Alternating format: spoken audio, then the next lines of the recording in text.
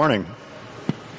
We're continuing our series in the book of Daniel. Today I'll be reading from Daniel chapter 9, verses 1 through 6 and 16 through 23. As you are able, would you please stand for the reading of God's word as a sign of his authority over us. In the first year of Darius, son of Ahasuerus, by descent a Mede, who was made king over the realm of the Chaldeans, in the first year of his reign, I, Daniel, perceived in the books the number of years that, according to the word of the Lord to Jeremiah the prophet, must pass before the end of the desolations of Jerusalem, namely 70 years. Then I turned my face to the Lord God, seeking him by prayer and pleas for mercy, with fasting and sackcloth and ashes.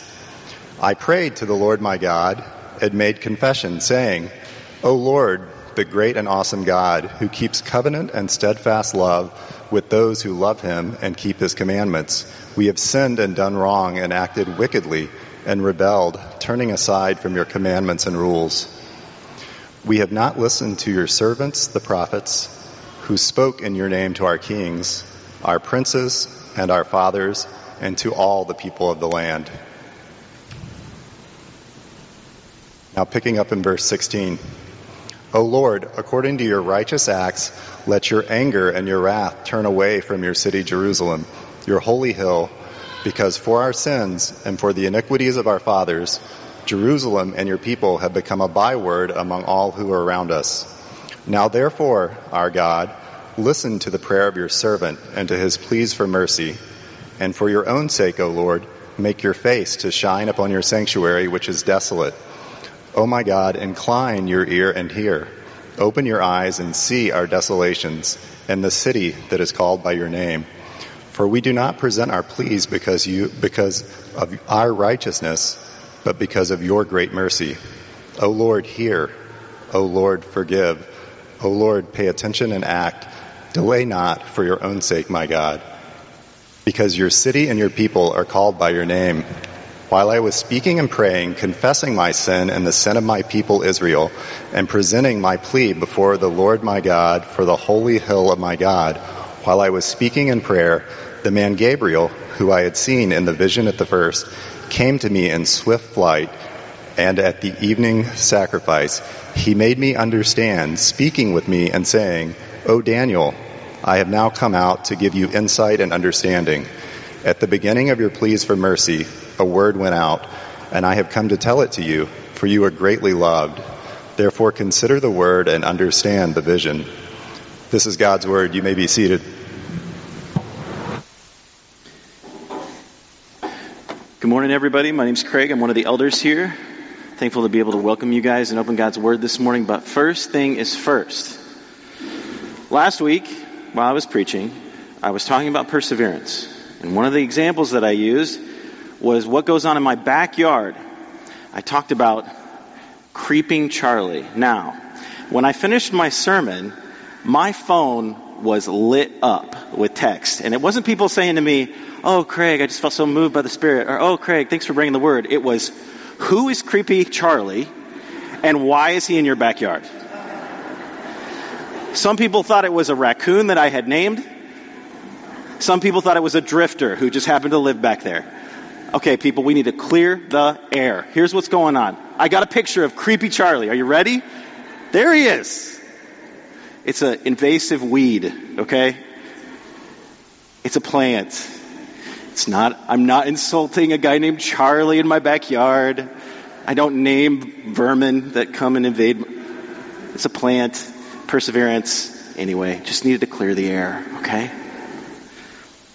Happy Mother's Day to all the mothers that are out there. I'm very thankful for the mothers in the room, including my own mom. Very thankful for you. I'm thankful for Darcy, mom to my kids. Mother's Day is one of those days, and Shannon prayed this way. I really appreciated it. It's one of the days where it's great in some ways, and it's tough in others. It's good to remember God's kindness and faithfulness to us through specific days like these that are set apart, and it also stirs up longings, things that we wish were different, things that we wish weren't true. God knows, and He's near this morning. That's what I want. I wanted to share that with you. God knows where you're at, and He's near. Last week in our church, in the history of our church, had a similar feel. Last week, in some ways, was an encouraging and a hopeful week. And it was also a difficult week in our church's history. It was encouraging and hopeful for me and for Darcy, for my family. It was also difficult for us. It has been for a long time. We're sad. I also want to acknowledge that. What we need this morning, no matter what we're coming in here with, is found in God. He's the satisfier of our souls. He's who you are made to know.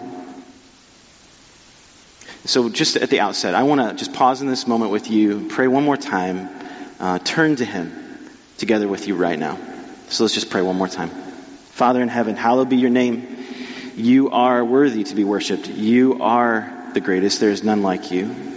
You're righteous and good. You're set apart. You're other in the greatest sense of it. You're beautiful. We worship you.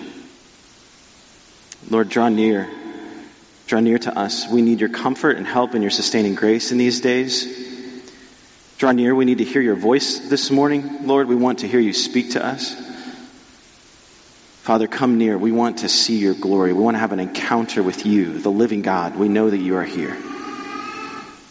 Thank you that we can boldly come this morning because of our Savior, Lord, the Lord Jesus Christ. And Lord Jesus, we thank you for renewing our hearts and for making us new, for redeeming our lives, for restoring us to God.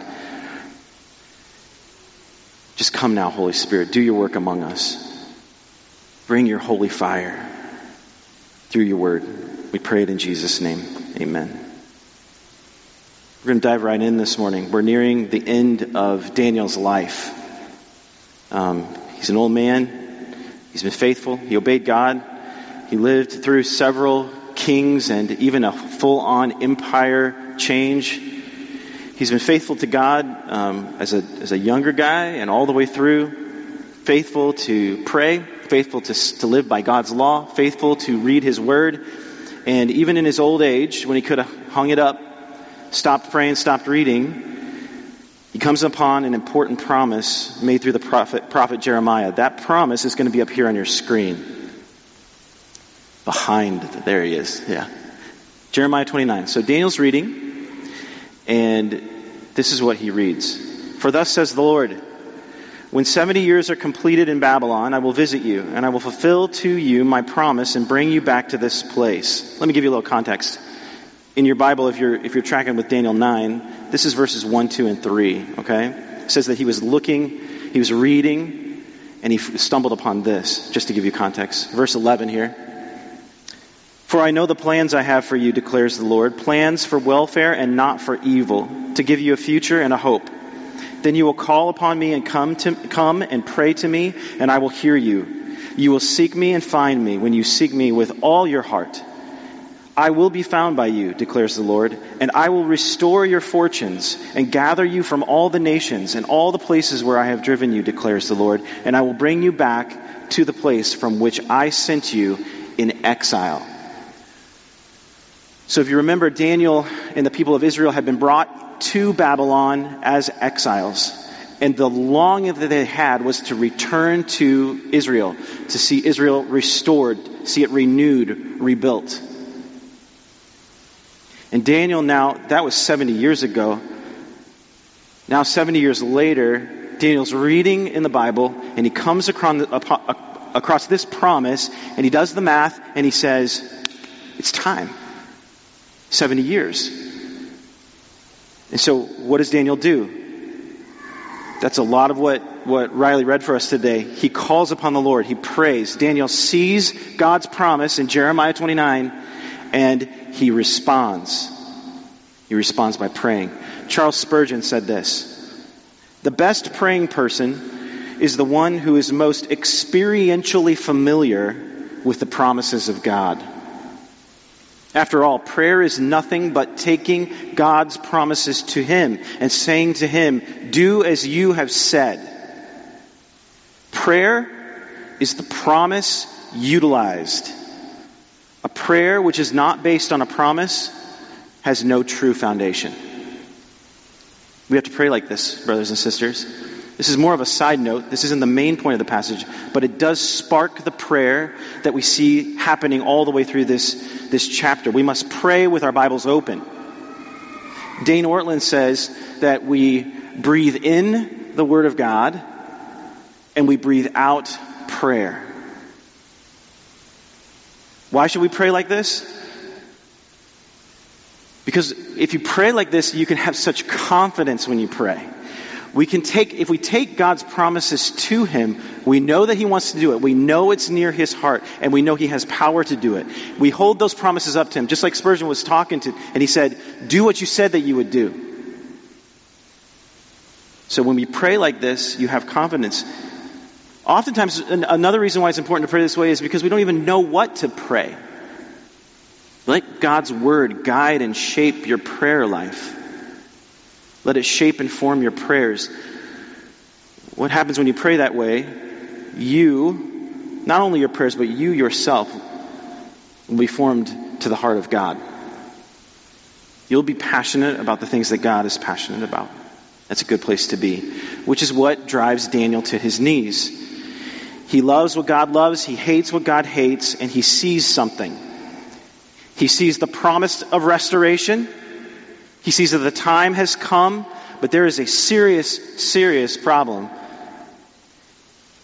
So we're now looking at verses 4 through 19. What is the tone, if you think back to what Riley read, what is the tone of Daniel's prayer? Do you remember how it started?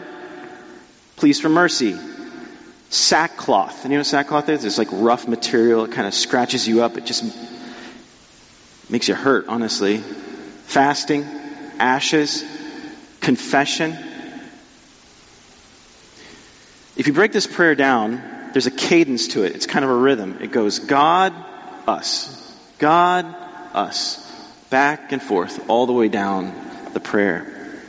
What Daniel saw, the way that he's praying, what he saw in God's Word was a promise of restoration, of renewal, of revival for God's people.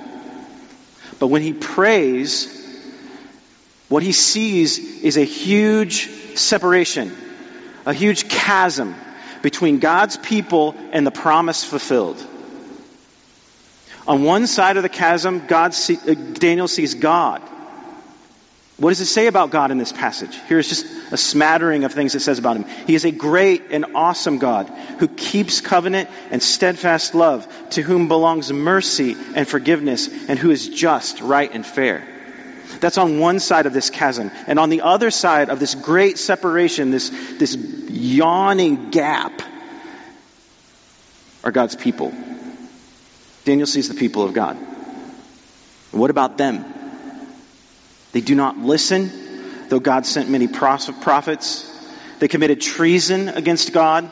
They turned to other gods for security, peace, and help. And God's people, despite all of God's kindness and goodness and rescue, turned away from Him. That is the great separation that he sees. Daniel wants to see restoration. He wants to see that promise fulfilled. But all he sees are these people running away from the God who would fulfill their dreams and hopes. Now, I think when Daniel was read to the exiles at that time, and after that time, it would probably cause a hush to fall over them. Daniel chapter 9. It would be a sober moment. They would know that Daniel's prayer, highlighting all these different shameful, guilty acts, was for them. They knew they fell short of what God wanted them to do. So what I want to try to just press on you gently this morning is that same moment is here for us right now. This is a moment of reflection for us. God's Word is speaking to us. God Himself is speaking to us. This is a moment for us to pause in the midst of our busy lives, our busy schedules, and listen to God's Word. It's a moment for us to pray the prayer of David in Psalm 139. Search me, O God, and know my heart.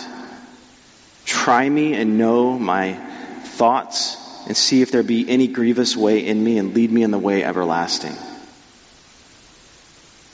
Jeremiah, that prophecy that Daniel read that sparked this prayer, said, "You will seek me and find me when you seek me with all your heart." Do I seek God with all my heart? Where are my allegiances? Where are my loves? What is my first love?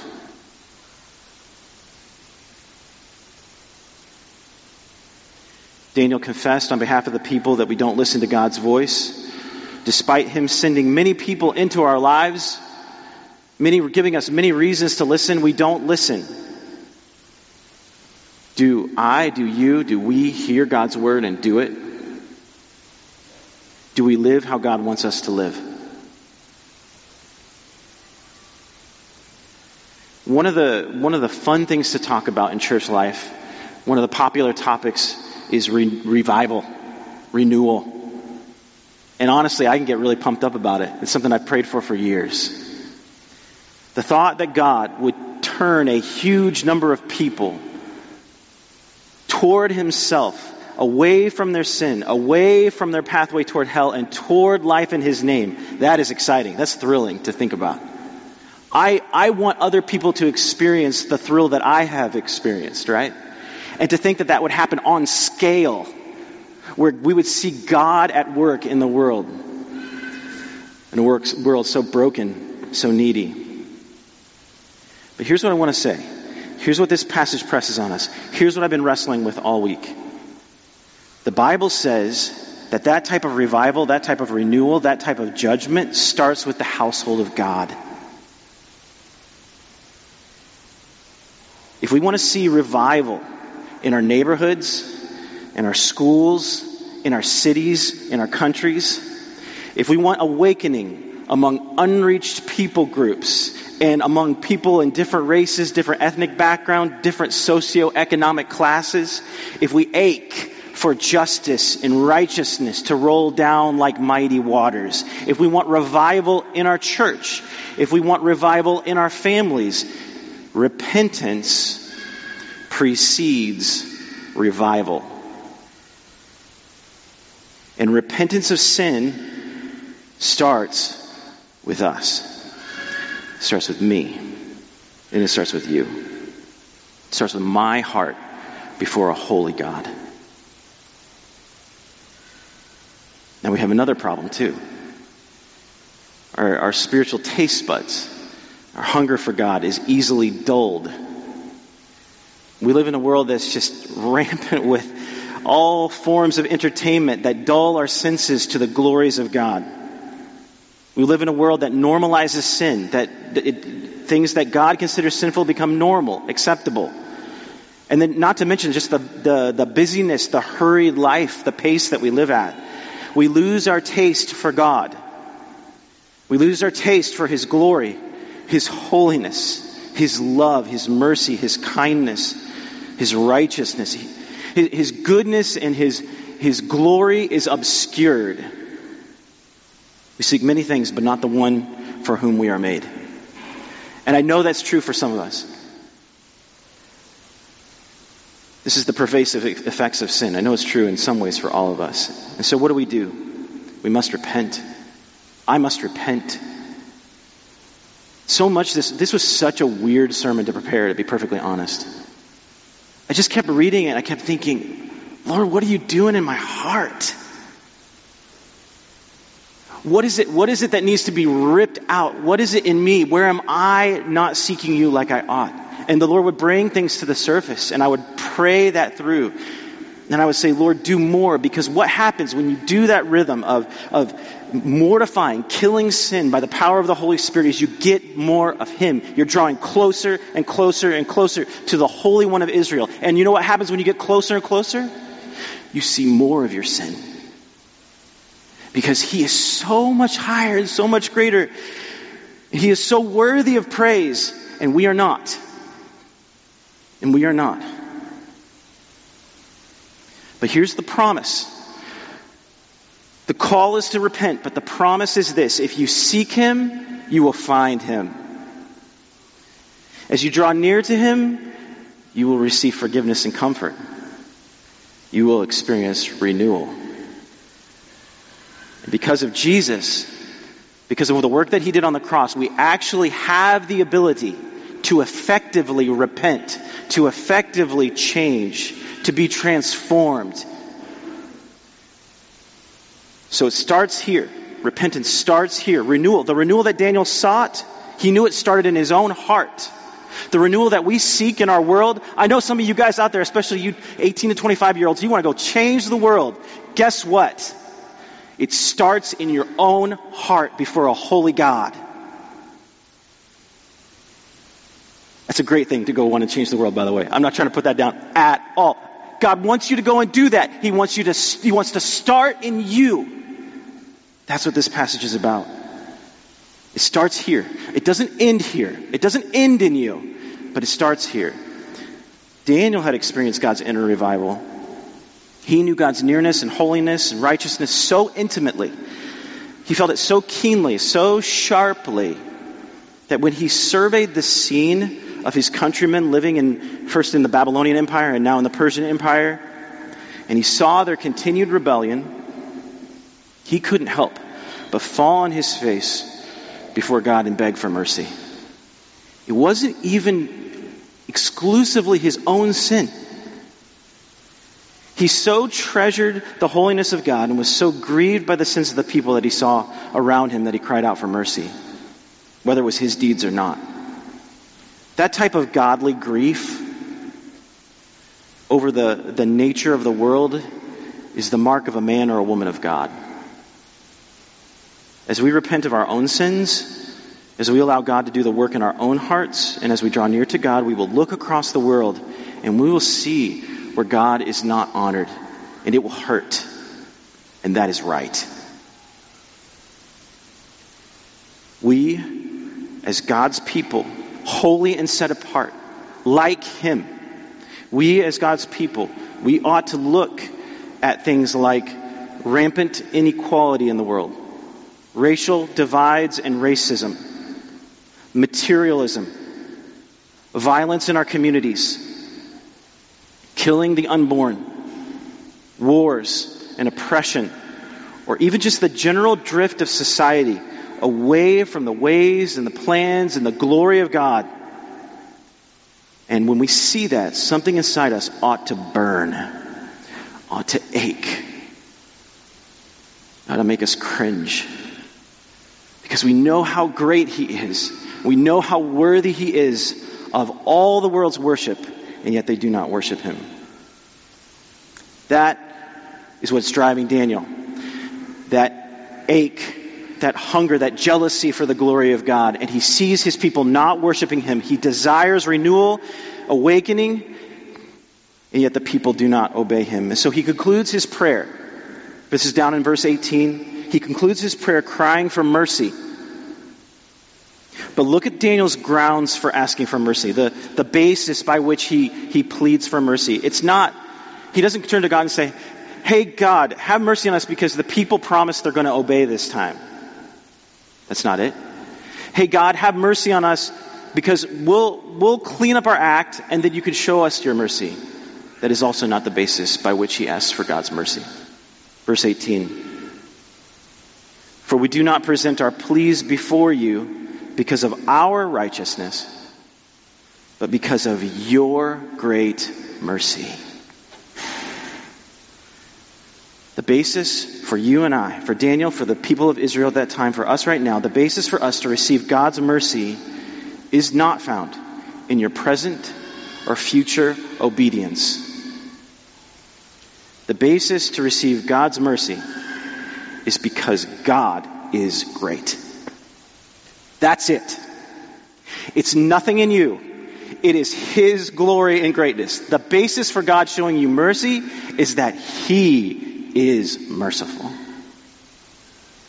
It's one of the many ways God displays that greatness, by showing mercy to undeserving sinners like you and me. He is great. Daniel sees the promises of God, and he humbles himself before our merciful God. That posture, brothers and sisters, that is the posture from which revivals and awakenings are born.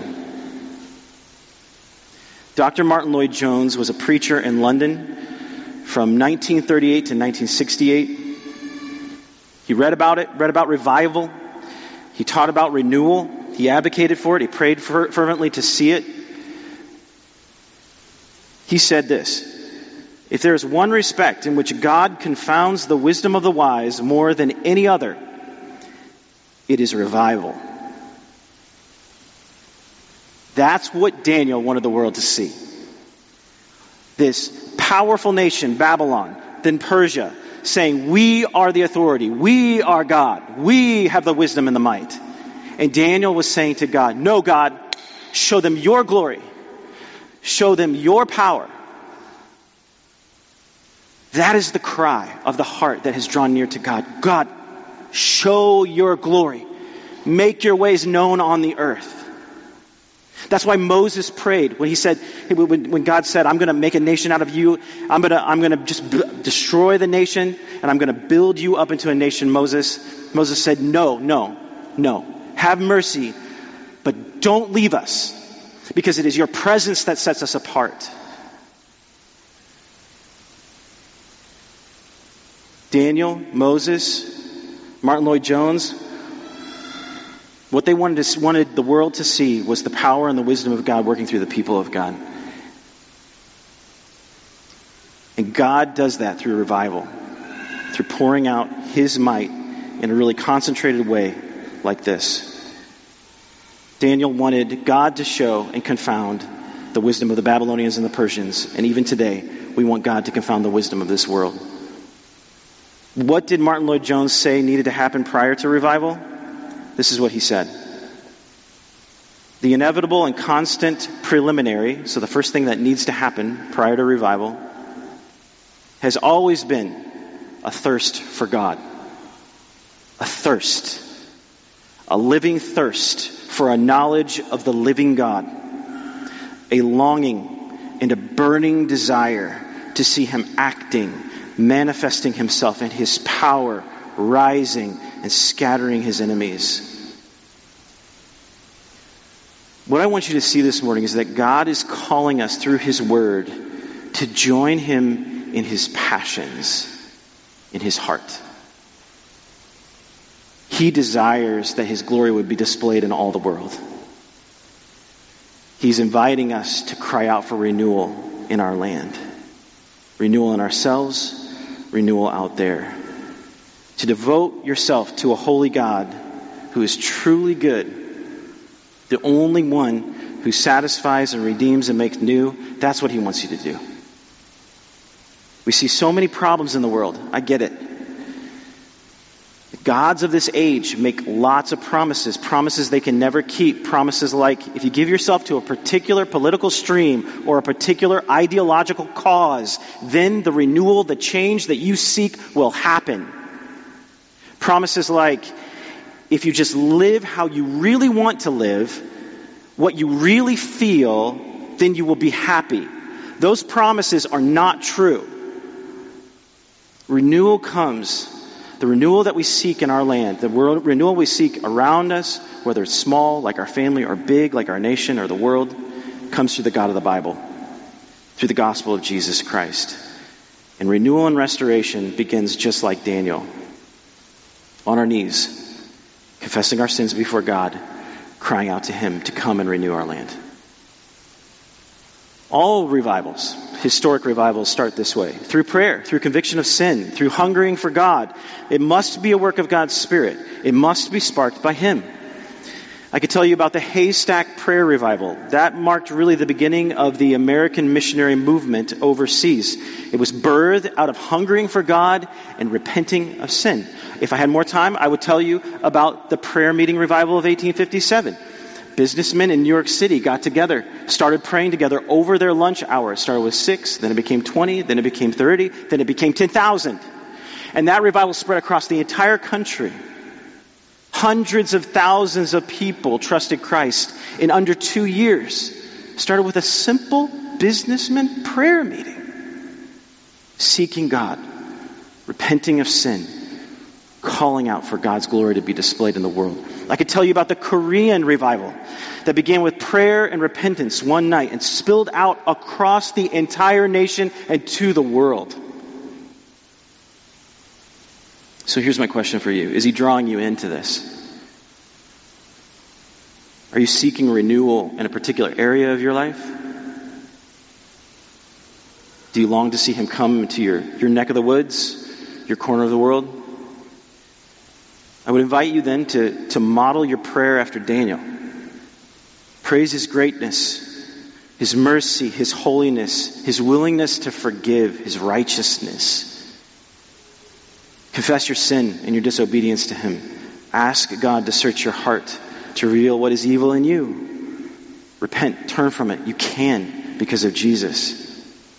Friends, that process, that's something I have to do again and again and again throughout my life. And honestly, in particular, over the last 2 years of my life, I have wrestled as a leader with my failures and my sins, my weaknesses. The Lord has laid me bare. But repentance precedes revival. And revival starts in our land when revival starts in our hearts. So ask the Lord to search your heart even right now. What is he saying to you about your own life, about your sin? Where do you need to repent? What do you need to confess? Is there somebody in this room that you need to go talk to before we even leave the room and say, I'm sorry, will you forgive me?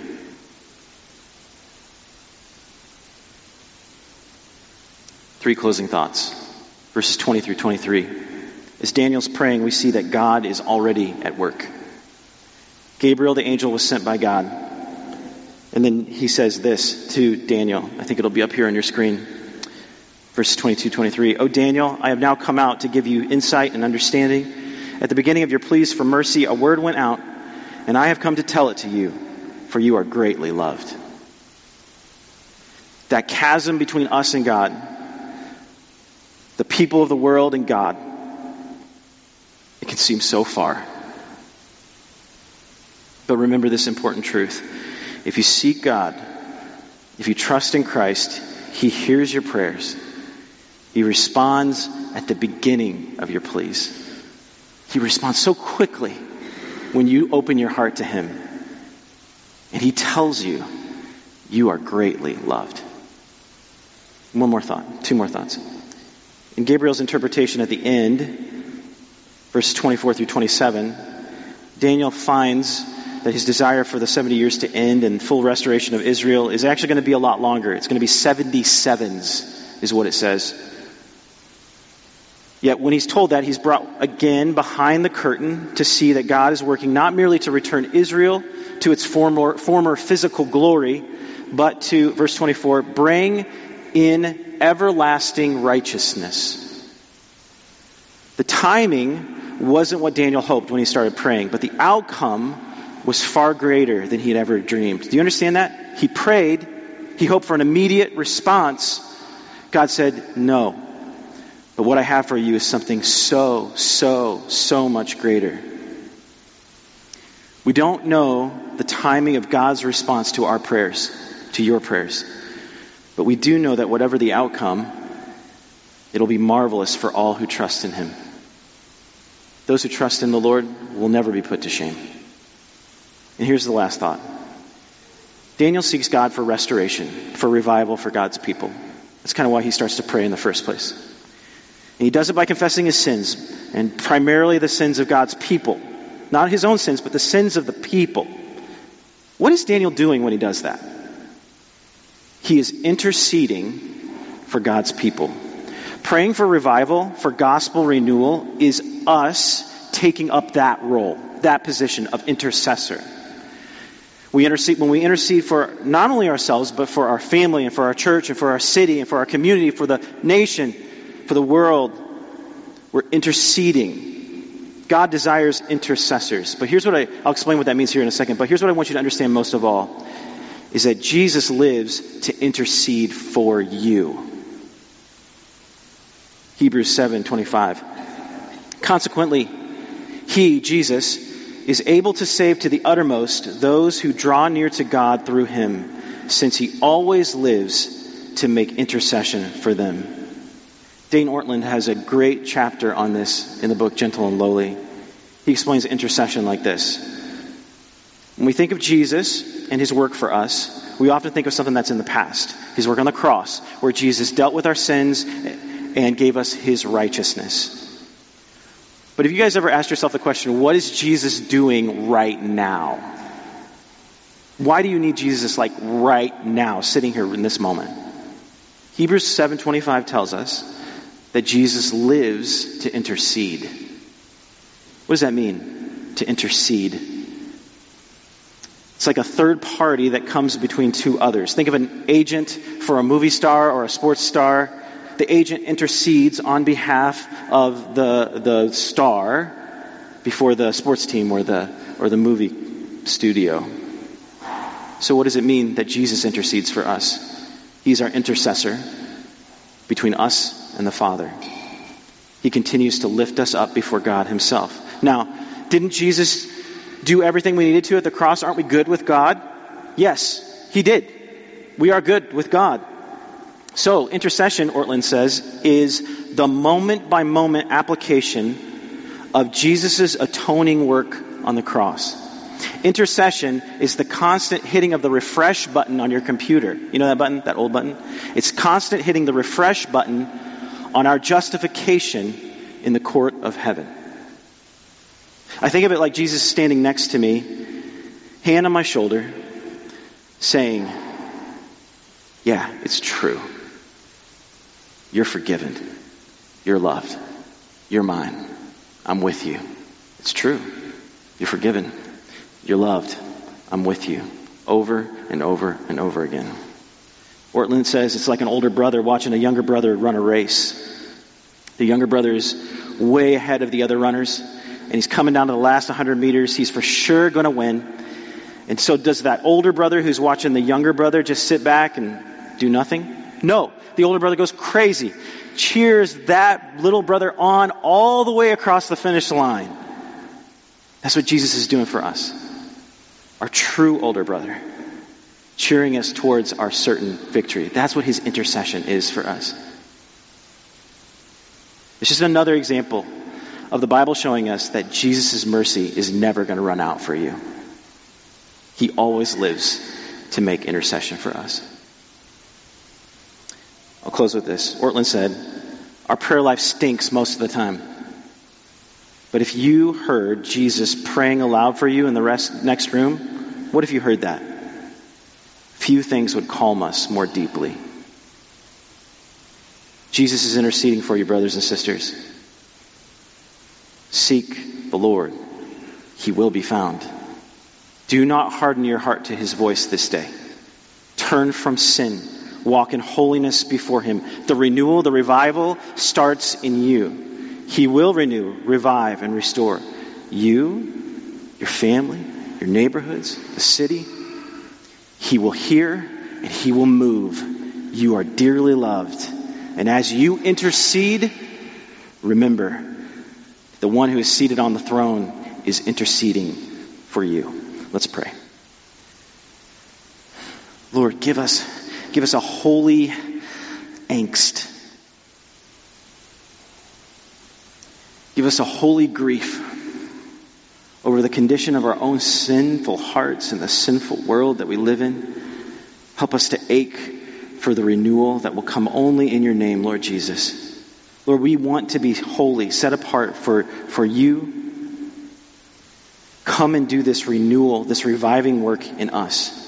And Lord, as you do it in us, cause it to spill out beyond the walls of this church, beyond the walls of our homes, into our schools and into our workplaces, into our families, our extended families, into places that are near and places that are far, among the unreached. Lord, do this great work. Do Daniel 9 in us. Thank you, Jesus, that as we intercede, you are interceding for us. We worship you. In Jesus' name, amen.